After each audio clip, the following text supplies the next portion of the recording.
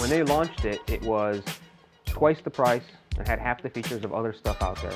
But it surpassed the market leaders 3 times over. It actually had a glaring bug too that erased all of your data. He gathered all the employees of this factory out in the courtyard. He had them take all the things that they were working on, put them in a giant pile, and he lit it all on fire in front of them. Products that get returned, half of the reason why people return them is because they can't figure them out.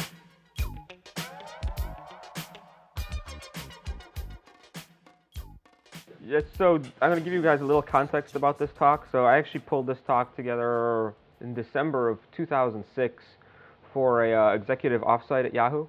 At the time, the company was still doing pretty good, but we were getting to the state where we were realizing the quality bar for some of the things we were doing had been falling as the company had been growing. We were on yet another kind of big growth leg, and lots more people joining, lots more things happening, and when you do that, it's more challenging to sort of keep things at a consistent level of execution. So this talk was around the EVP of what was at that time the Yahoo Network, which was our first time pulling all our products together under one leadership. Previously, Yahoo ran as a bunch of separate entities, and that has changed a lot, but you could totally tell Yahoo Sports is completely different from Yahoo Tech or what have you, right? Because those were literally almost standalone companies within the big umbrella. But we sort of got on the bandwagon of, hey, we can actually pull these things together and make something more interesting. So this was the first offsite for that group of all the products together. And the leader at that time, like I said, our AVP, really believed in making things great.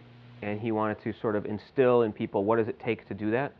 Because as I mentioned before, this diversity of leadership, this diversity of the different teams had resulted in different levels of quality and output across the board.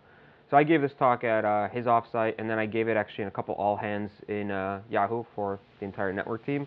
And since then, it's sat in a folder on my computer for about 2 years. I still think a lot of the stuff here is relevant, so let's see how it goes.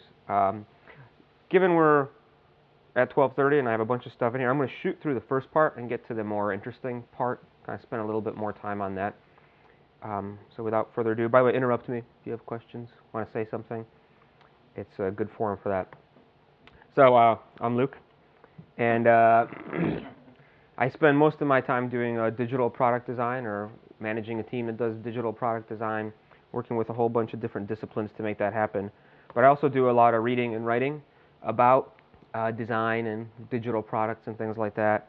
And as a result, a lot of that reading and writing leads to kind of higher level thinking about it and putting together some structures around it, which then loops back into actually making products. So this talk really pulls from a lot of the reading and conferences and these sorts of stories that have been around and I've been exposed to. And I kind of try and tell a little bit of a story about that, about what it actually takes to make great products. Before I do that, and this is kind of some of the stuff I'll go really quickly, you might ask, well, what the heck's product excellence? And when you're in a large company, you have to define things because there's lots of different people who have lots of different opinions about what's what. So it turns out that I don't think that there's actually a specific definition of what makes a product great. And this is one of the reasons why there's diversity in how people evaluate what's coming up. A good example of this is a diagram from Donald Norman's book, The Invisible Computer, that he authored a long time ago. And it basically highlights a couple different stages of what's happening as a technology or a product sort of grows. In the first kind of beginning, there's this big unfulfilled need that people either know they have or they don't have, and there's nothing there. Things start filling it, and as people say, ooh, it does the one thing I like, I wish it did more, features start piling up, and after a point, you hit this area where it's good enough, and all of a sudden people are adding more and more crap, and people aren't interested in it anymore. And so this is kind of that stage. So pure function is the first thing. If it's the one thing that does what nothing else does, or what I didn't know I needed to get done, or I wanted to be done, people are going to be happy, right? Just so that it actually works and hits this need. In the second stage, which you can call kind of feature wars, the number of features starts to matter because people kind of make their buying decisions about how much stuff does this have, right? And they don't really understand what each feature does. They can't evaluate on a distinction between features. So more features equals, ooh, that one's better. As you kind of flip this transition, you enter a state called what Jared Spool here, and I'm quoting him on these labels for these phases because I think they're actually kind of nice. The experience and total cost of ownership matters most. So here, things that have fewer but better features start trumping the things that are, overloaded with features. And last but not least, things sort of become commoditized and absorbed into a broader product mix. So you can think of things like that, like the DVD player, right? The DVD player now, how many people go out and buy a standalone DVD player? It's in this computer, it's in your car, it's in every single other device. On the web front, I think Instant Messenger is moving into the commodity front. It's just a feature in an experience as opposed to the standalone product, right? And the first thing was, ooh, I can chat with people. Then it got killed with features, right? And then you saw a lot of people try and enter into simplifying that experience. We at Yahoo have actually done that as well. And now, we have actually started integrating it. The biggest growth we've had in Messenger has been in integrating it into mail. And Facebook recently integrated Messenger into their product, so on and so forth. So what makes something good in terms of product excellence is different depending on where you are here, right? It's not always the same sort of evaluation criteria. I think it gets even more specific. If you look at like even one of those phases, like in the Future Wars group, these are just a couple diagrams that say the same thing. In here, evaluating what makes a good, actually this Harvard Business Review diagram probably says it best. If you're trying to maximize for repeat sales, a lower number of features might actually optimize customer response. If you're trying to maximize for somebody's lifetime value, you might want to hit somewhere in the middle. And if you really want to maximize initial sales, again, in this kind of feature wars period, then you might push towards more features to get a better customer response. So the definition of what makes something excellent from a product perspective, I think, is dependent on where it's at in its life cycle, and then even within each aspect of the life cycle, there's some other factors you can take to evaluate how good it is. So I think one of the things that led to us really realizing we needed to focus more on excellence with the stuff we're doing is that we're increasingly playing in this experience wars space. And the reason why I think that happens is a couple parts. So one, people adopt new technologies at really, really fast paces now, right? This is analog color TVs. You can kind of say, yeah, it was a pretty good curve. VCRs, but then you look at DVD players, it's just wham, right? So the rate at which people adopt new technologies as you move through time has really accelerated. So as something new comes in, it gets utilized much faster. Customer acquisition. This is Skype's growth curve. In the first 25 months of the company, they actually ended up with 55 million customers, which at the time made them the fastest growing application ever. I think iLike on Facebook has actually surpassed them recently. But think about that for a second. Within 2 years, you have 55 million customers, right? I mean, that's crazy. So that propels you really, really quickly towards things where the experience for all these customers matters. Another thing that happens is faster revenue growth. So if you plot years of inception against kind of real money that these companies are making, and you look at some of the best companies, quote unquote best, right, but very recognized, powerful brands, Dell, Microsoft, Starbucks, and you sort of look at the new age of companies that were coming up after them, again, the growth curves are much, much sharper and more immediate. So revenue growth happens faster as well. Another thing that's happening much faster is competition. YouTube launched in February 2005.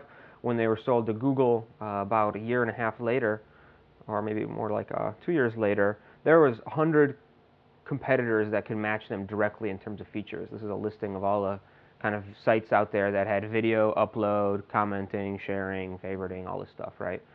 So within a year and a half from these guys launching to when they were actually bought, 100 people could match them feature for feature. So all these things lead to this sort of meta point around we're really moving up this curve very, very fast, right? Faster adoption of new technologies, faster customer acquisition, faster revenue growth, faster acceleration of competitors, so on and so forth. Therefore, you get more into experience wars sooner than you would have for a long amount of time. Therefore, I think a lot of the product excellence principles begin to matter more and more here, and that's what you start seeing in the marketplace, at least in terms of how companies are trying to position their stuff. The other thing that I think points to this in the web space, I think this is most apparent on the web, is the barriers to entry are so low. You can host a site for less than a cup of coffee a month. You can grab a free open source platform that literally can build you a YouTube. You can get some sort of CSS framework, JavaScript framework, whatever, to build out the actual interface for that people can integrate with. And this is an old stat, but we're close to 2 billion people on the internet right now. So for literally almost nothing, you can have a product out in front of 2 billion people. And that's something that's really reducing or increasing the amount of stuff that's out there. And as a result, the experience of these things actually starts to matter. The other reason I think product excellence begins to matter is because our access to information technology is creating very complex media products and services. So every day, and this is again from like 2 years ago, there's 60 billion emails sent, 1 billion text messages, around 500,000 blog posts per hour. And if you think that's just kind of the realm of nerds on the web, well, take a look at a typical story, right, on CNN. I mean, there's 2 stories ongoing, 3 indices, a scrolling feed of multiple things. There's a heck of a lot more complexity. And it's not just news. This is a diagram from Steven Johnson's Everything Good is Bad for You, which shows the complexity of TV plot lines and kind of broadcast media, right? Back in the Dragnet years, it's one storyline, the whole show. Starsky and Hutch introduced a radical extension of the complexity of plots, wherein they started one story at the beginning, ran a whole other story, and then ended the other story at the end. Hill Street Blues actually got pretty complex in the 80s, in that they ran multiple narratives through a show, but very, very rarely did those coincide at the same time. You look at something like The Sopranos, which ran, I don't know, for the past 5 years or so, not only do you have somewhere around 8 plot lines per episode, but many of those plot lines are intersecting across, 1, 2, 3, 4 at a time or something like that, or even more. You need to throw Lost in there now. Yeah, throw Lost in there now. I don't even know what that one's going to look like. Like a checkerboard. Yeah. But this isn't the point. This isn't the realm of nerds, right? Lost is a great example. This is like popular broadcast media right now, and it's increasingly complex. And also in terms of the not just the storylines, but the relationships in these stories. So if you look at like Dallas, which is sort of the quintessential example of a complex web of social mystery, right? I mean, it's actually not that complex. Whereas look at 24, and oh my goodness, you don't even know what's going on anymore. And 24, also a very, very popular show right now. So speaking of kind of social networks, if you look at any typical sort of web product out there now, there's all these contribution systems, ways of participating, rating, reviewing, tagging, commenting, discussing. There's all sorts of ways that you can share, sort of collaborate, email, saved list, subscribe, add to your site, download, embed, what have you, right? There's all these different features and functions which tie all this stuff together. And the meta point is things are more complex, and we should care about things being more complex, because when things are very complex, this was a study done in March 2006 that showed of kind of technology products that get returned, half of the reason why people return them is because they can't figure them out, right? Because they say they're too complex or too hard to use. And therefore we care about good product design, because if we have good product design, it helps manage complexity. This is an example I like to use of that. This is a system for monitoring the health of a network. How's my network doing? Do I have a problem?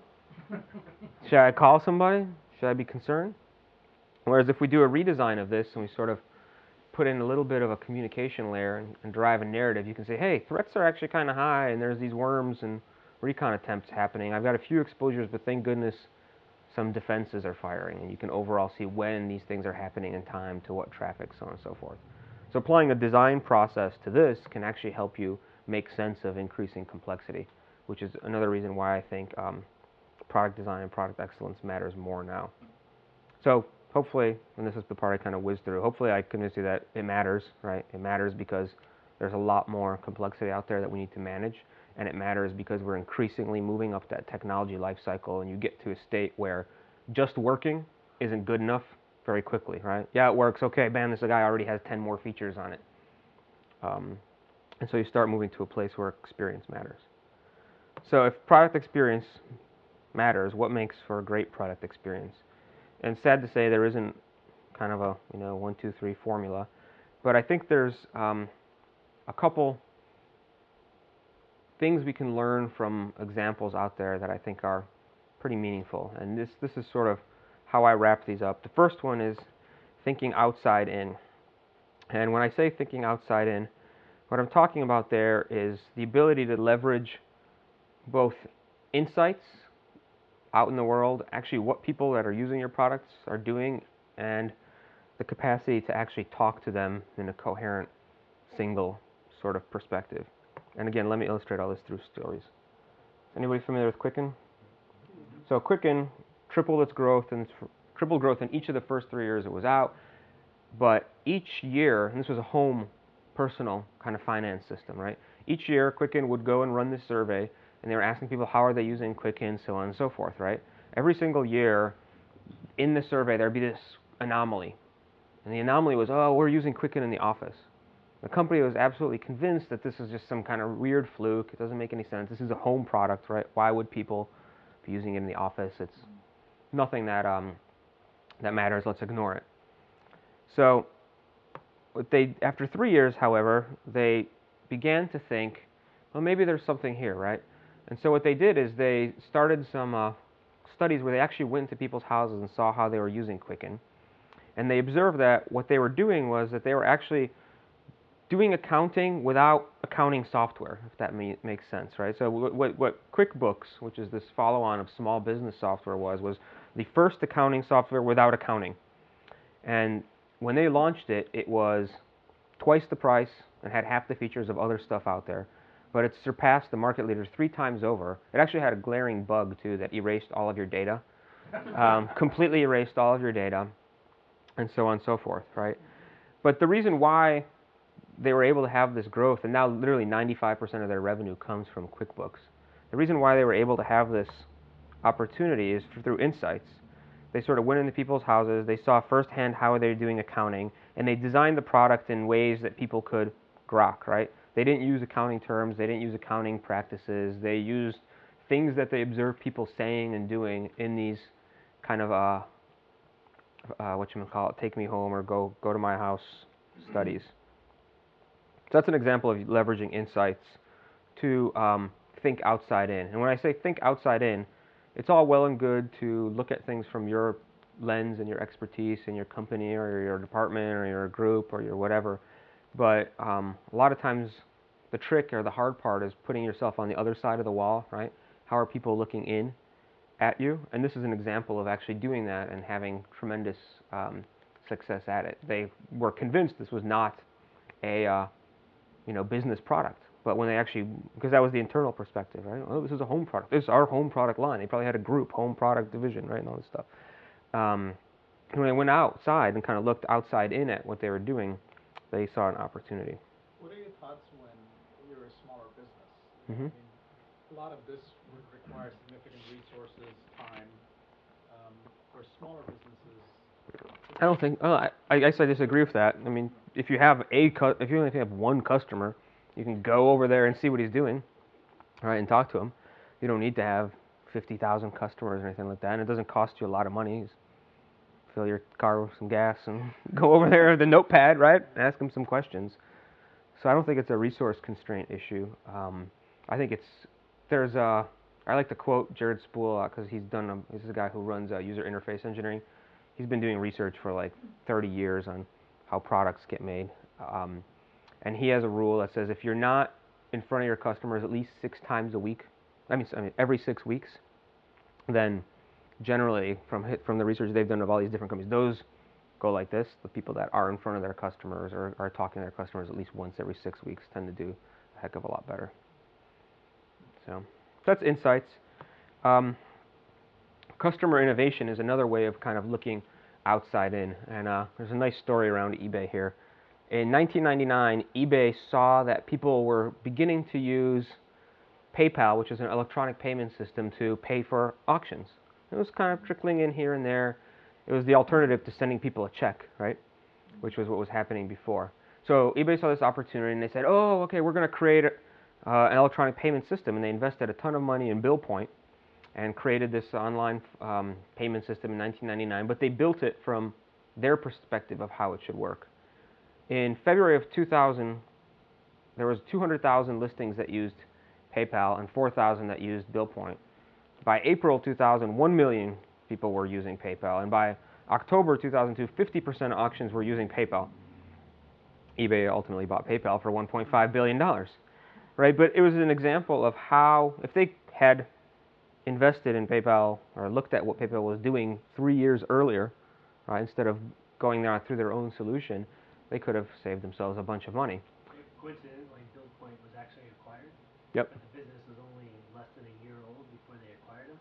So eBay probably had too much of their own grip on the business before it allowed it to actually find out what it could do on its own. So it's an interesting thing. And this is kind of the impact of ultimately buying PayPal, right? In Q4 06, 11 billion total payment volume and up 36% year over year, right? So PayPal turned out to be the second big growth leg of eBay. I mentioned Skype earlier, and I think this is an interesting parallel that's going to illustrate my point here. Skype was growing like crazy, right? It grew faster than PayPal, faster than eBay, faster than Yahoo. It was through the roof, right? And so eBay looked at Skype and said, oh my gosh, you know, same kind of growth that was going on in PayPal, this thing's huge. The problem was you didn't see any listings where people were like, yo, Skype me, you know? I'm selling this car, why don't we talk through Skype and figure it out? It literally was not happening anywhere. And what happened with Skype is in Q3 of 2007, they actually wrote off $1.4 billion, which is about what they paid for PayPal. So they lost close to $1 billion on the system. And I think the meta point is if you look at what your customers are doing, again, this outside-in perspective, it creates a very different lens and a very different opportunity. There's literally, in the systems we build, there's a huge opportunity for people to, quote-unquote, innovate in digital systems because they're flexible. Looking at that and defining opportunities is a great way of identifying where to go with the business. So Skype did not contribute to eBay in the way that PayPal did. Last point around thinking outside in is this whole notion of one voice, right? It's really, when people are looking at you from the outside in, they don't see your marketing department, your inner structures, your processes, or anything like that. They just see a single entity, right? They see eBay or they see Yahoo. So an example of illustrating this is, I like forms. Let's say here's a really simple form, and somebody says, okay, we need to create something that allows customers to contact us. So someone in design or the user interface space says, okay, I understand what requirements that might entail. I need who's contacting us, how can I get in touch with them, something for them to say, and then a mechanism for them to submit that information to us, right? So here's a simple wireframe or have you that enables that. Sales team finds out about this, and they say, hey, you know, if we're going to be talking to customers, we got to know why they're contacting us. We have to have more contact information so we can follow up with them. Engineering says, oh, well, hold on. If we're going to actually be creating these record sets about users, we have to make sure that we're able to differentiate unique entities in our data structure, right? So we have to actually delineate first name, last name. We have to have a comprehensive structure for the address because that's how it's laid out in terms of name-value pairs in our database. So the message becomes like this. Marketing says, whoa, whoa, you can't talk to our customers without us getting some demographic information, right? Are they male? Are they female? When were they born? We have to understand more about these people. And by the way, they all want to get these marketing messages from us, right? Legal gets a hold of this and says, hold on. We can't collect all this information unless there's a privacy policy and a terms of use that everybody's exposed to and agrees to. So this is a model of, no one raindrop believes they're to blame for the flood. It's not that the sales guys or the engineering guys or the marketing guys or the legal guys or the user experience guys are doing anything wrong. They're just looking at it from their perspective, right? They're looking at it inside out. But if you look at it outside in, somebody comes to this forum and they're like, holy crap, forget it. I'm not going to contact these guys. And this is the thing that I mean about one voice. Here's another example of one voice, right? What do you look at? Everything's screaming, hey, over here, no, me, right? Personally, I gravitate to buying chicken breast, hormones, and tire wax together. But, there's no unified communication with people here, right? Everything is trying to scream and yell at you. Conversely, look at something like VideoEgg or sites like this. The easiest way to get your video online, try it out. Oh, here's quickly how I can do it, so on and so forth. You look at it, you grok it, and you can actually start interacting. There's a single voice and message coming through with this. The other thing I think that's a nice example is sort of to look at outside in is looking at unpackaging experiences. So if I have like a great video that I want to share with the world, someone tells me to go to Google Video, this is the first thing I get. You know, give me your email, give me your password, re-enter the password, remember me, create a Google account, enable personalized search. What the hell is personalized search, right? I'm just trying to get a video online, and then comes all this other stuff. So it's an inside-out perspective. We need to make sure that people are enabled into these options we have. Contrast that to a site like Genie, whose only purpose in life is to create the family tree of the world. You come to it, it looks like a family tree. You enter your first name, your last name, you click Start My Tree. Next thing you know, you're adding your parents and your siblings, and voila, you made a family tree. In the background, it sends you a thing that says, hey, if you ever want to get back to your family tree, here's how to do it. And then they might ping you and say what's going on. But this approach gave them 5 million profiles in 5 months through a focus on what are people actually trying to do and how can we communicate them with one coherent voice. So this kind of high-level section, think outside in. Insights is, if you don't understand something, that's probably the market telling you something. Customer innovation is trust what people are doing and also don't fight the tide, right? I see lots of companies that try and get in front of this giant freight train and stop it or turn it to the left instead of trying to kind of hop on for a ride or add another car or what have you. One voice to people, we're one single thing. And when everybody's trying to scream at you, actually nobody gets heard. So I'm curious, what do you think about Yahoo's homepage? Yeah, that's a great question, which I will... Yahoo's homepage is the mother of all homepage redesigns, or mother of all homepage designs. There's 625 million registered users. There's significant revenue vested in it, so the constraints around that design problem are substantially higher than they are anywhere else, right? And a lot of things you see on there are artifacts of those constraints, right? It's a different world when, oh, let's just remove this thing. Well, that's actually 20 million people use that thing, right? Okay, well, if it was, you know, that may only be 10%, but it's still a huge quantity of stuff. So the balancing act there is very, very challenging. And we're actually in the middle of a redesign of the front page right now, which I actually have a whole other presentation on. If you're ever interested, I can send it around. As a follow-up question, so how do you push this throughout, you know, a large organization like Yahoo? I mean, I know even at a smaller, medium-sized company, getting your experience perspective out there can be really challenging. Takes a lot of time. Takes a any really, really long time. Isn't that how you work with Yahoo? Or? Yeah, so I mean, I told you I made this deck like 2 years ago, right? And gave his presentation. At the time, we started a small team that was focused on network experience.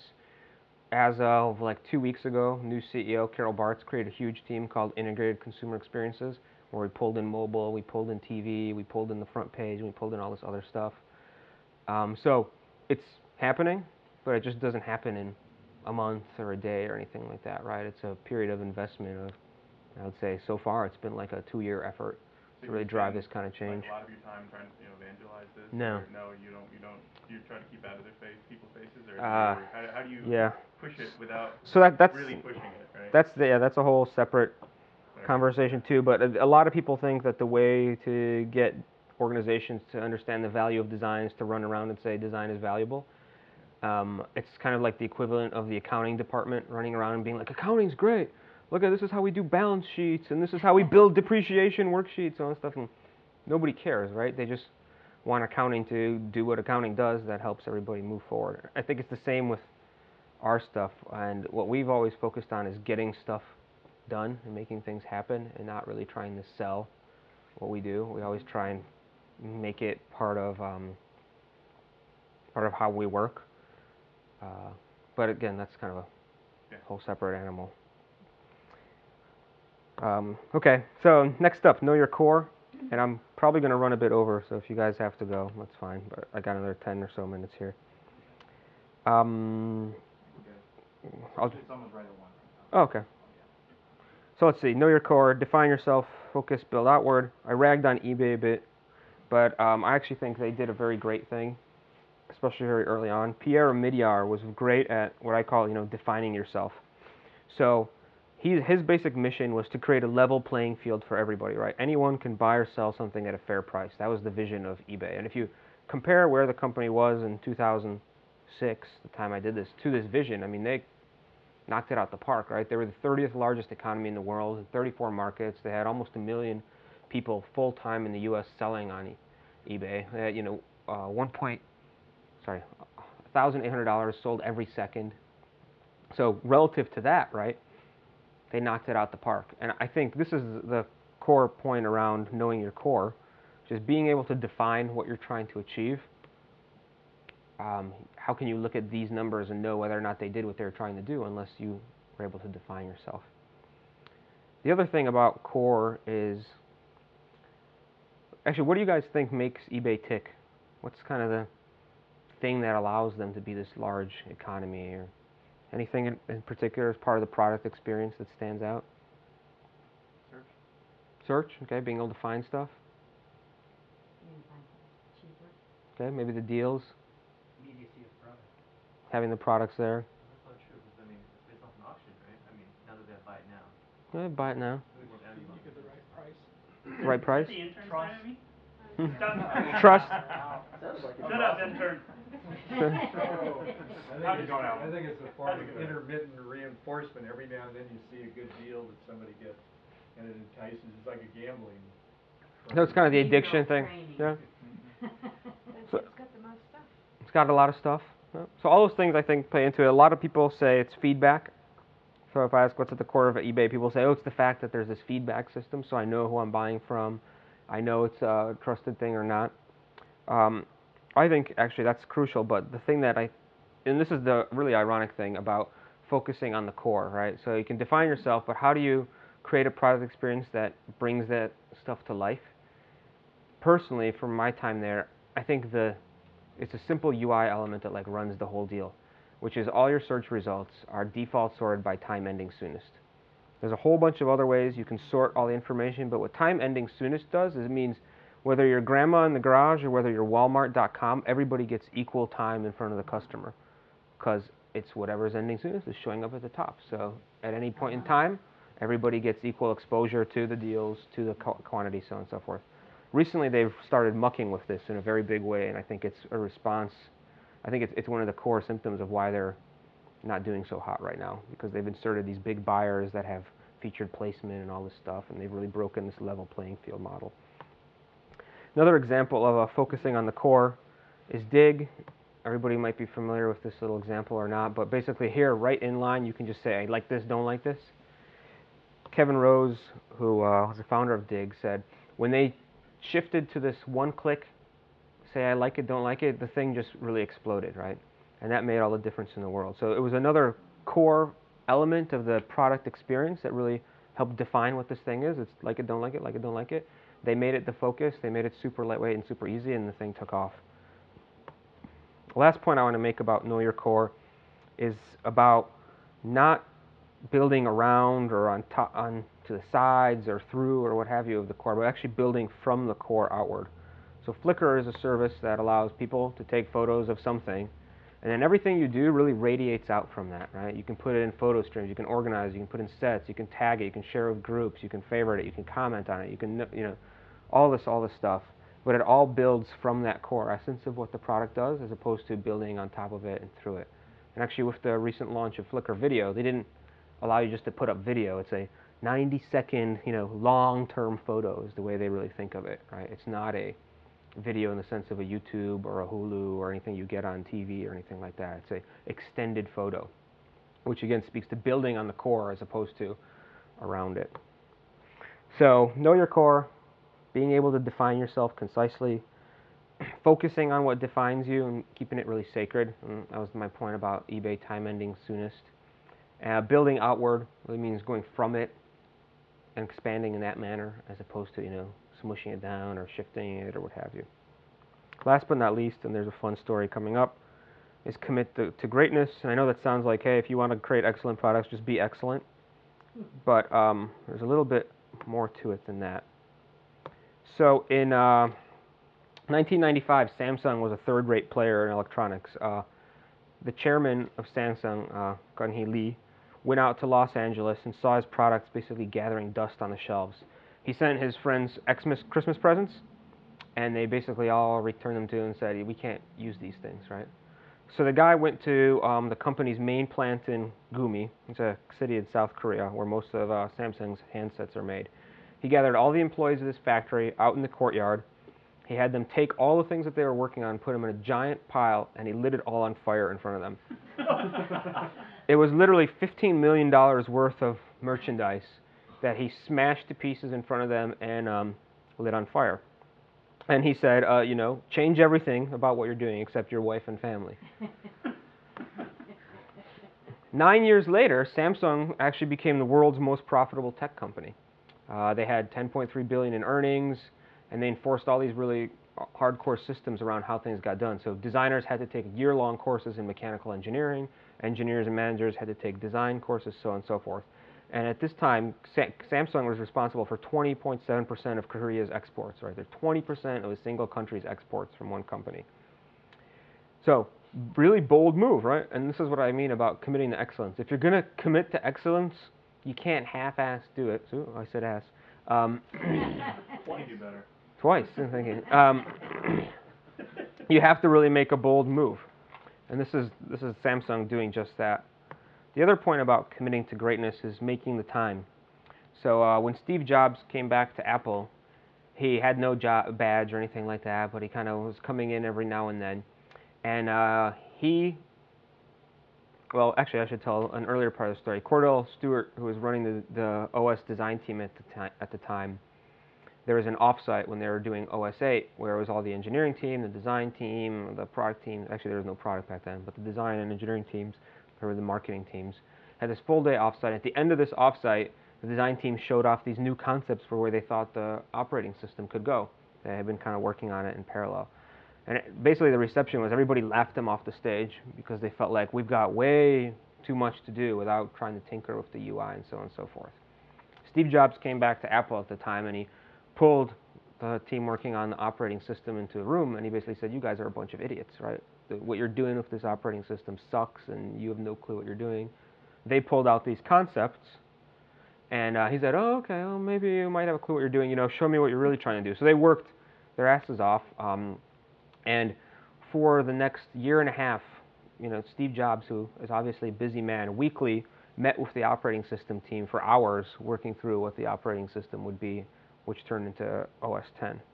So he made that this is the meta point. If you're going to commit to greatness, you got to make the time. You can't not put in the hours. And literally, this is a CEO putting in a year and a half of hourly, weekly meetings, looking at the details of the operating system. The end result of that, this is 200 people in line in St. Louis in a mall to buy an operating system. Right? I mean, just think about that for a second. This is middle America, 200 people in a line in a mall to buy an operating system, which was Leopard. That sold 2 million copies in its first weekend. So making the time had an impact, right? The last point about kind of committing to greatness is there's two aspects to making this sort of commitment. You don't just make it at the high level, and you don't just make it at the low level. So you have to have the ability to drive and putt. Driving is putting together a vision. So to carry through the Apple example, right? They have this vision of this digital music ecosystem. This is an example that Peter Meerholz used a while back, where he said, hey, the iPod is this beautiful, simple experience for playing video. The iTunes Jukebox is the thing that takes all the complexity off that simple player. That's where you do all your playlisting, your rating, your altering, so on and so forth. And then the music store is the way you fill it with music, media, and games. So it's this high-level vision of how all these things fit together, and that's kind of the drive.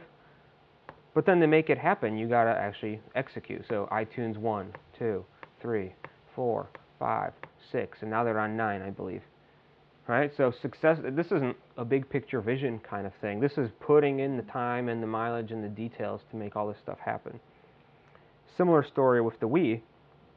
The high-level vision is exactly what you're seeing here, right? It's actually surprising how many nursing homes or nursery homes, what do I call them? Nursing homes. Nursery homes, sorry. Nursing homes have Wii competitions now, and they kind of compete with each other and so on and so forth.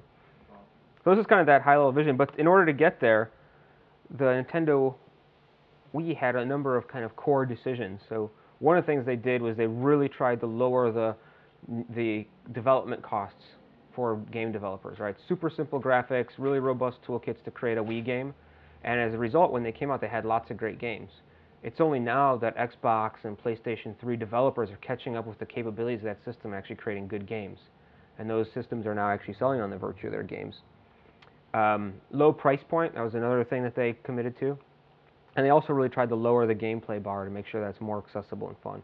Those kind of three really, how shall I say, tactical aspects of that high-level strategy I showed you before amounted to Wii selling 9 million under 9 months, fastest selling console of all time.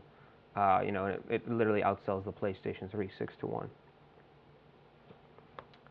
So in terms of committing to greatness, partial commitments, partial greatness, and this is, you know, my Samsung Fire example, right? Be bold in how you do that. Just a partial investment isn't really going to give you that kind of return. Making the time, and then, like I said, driving and putting. A lot of companies and organizations focus on that big drive, but the odds of you actually putting it in are very, very rare. So in summary, what makes a product excellence differs where it is kind of in the product life cycle. We're increasingly facing things that are experience war driven, if you will. So we need to distinguish things beyond just whether it works or not. We also have the capacity to manage a lot of complexity through the actual product design, product experience, and these are some kind of high-level principles that I think emerge from a lot of these stories. And you know, again, I don't want to say that there's a set formula for anything like this, but if you have a perspective of kind of taking this outside-in angle on what you're doing, if you know what you're about and you build on top of it and define it well, and then if you commit to making great things by being bold, making the time, and doing both driving and putting, I think that there's at least some traction you can get in this regard. So that's it. Thank you.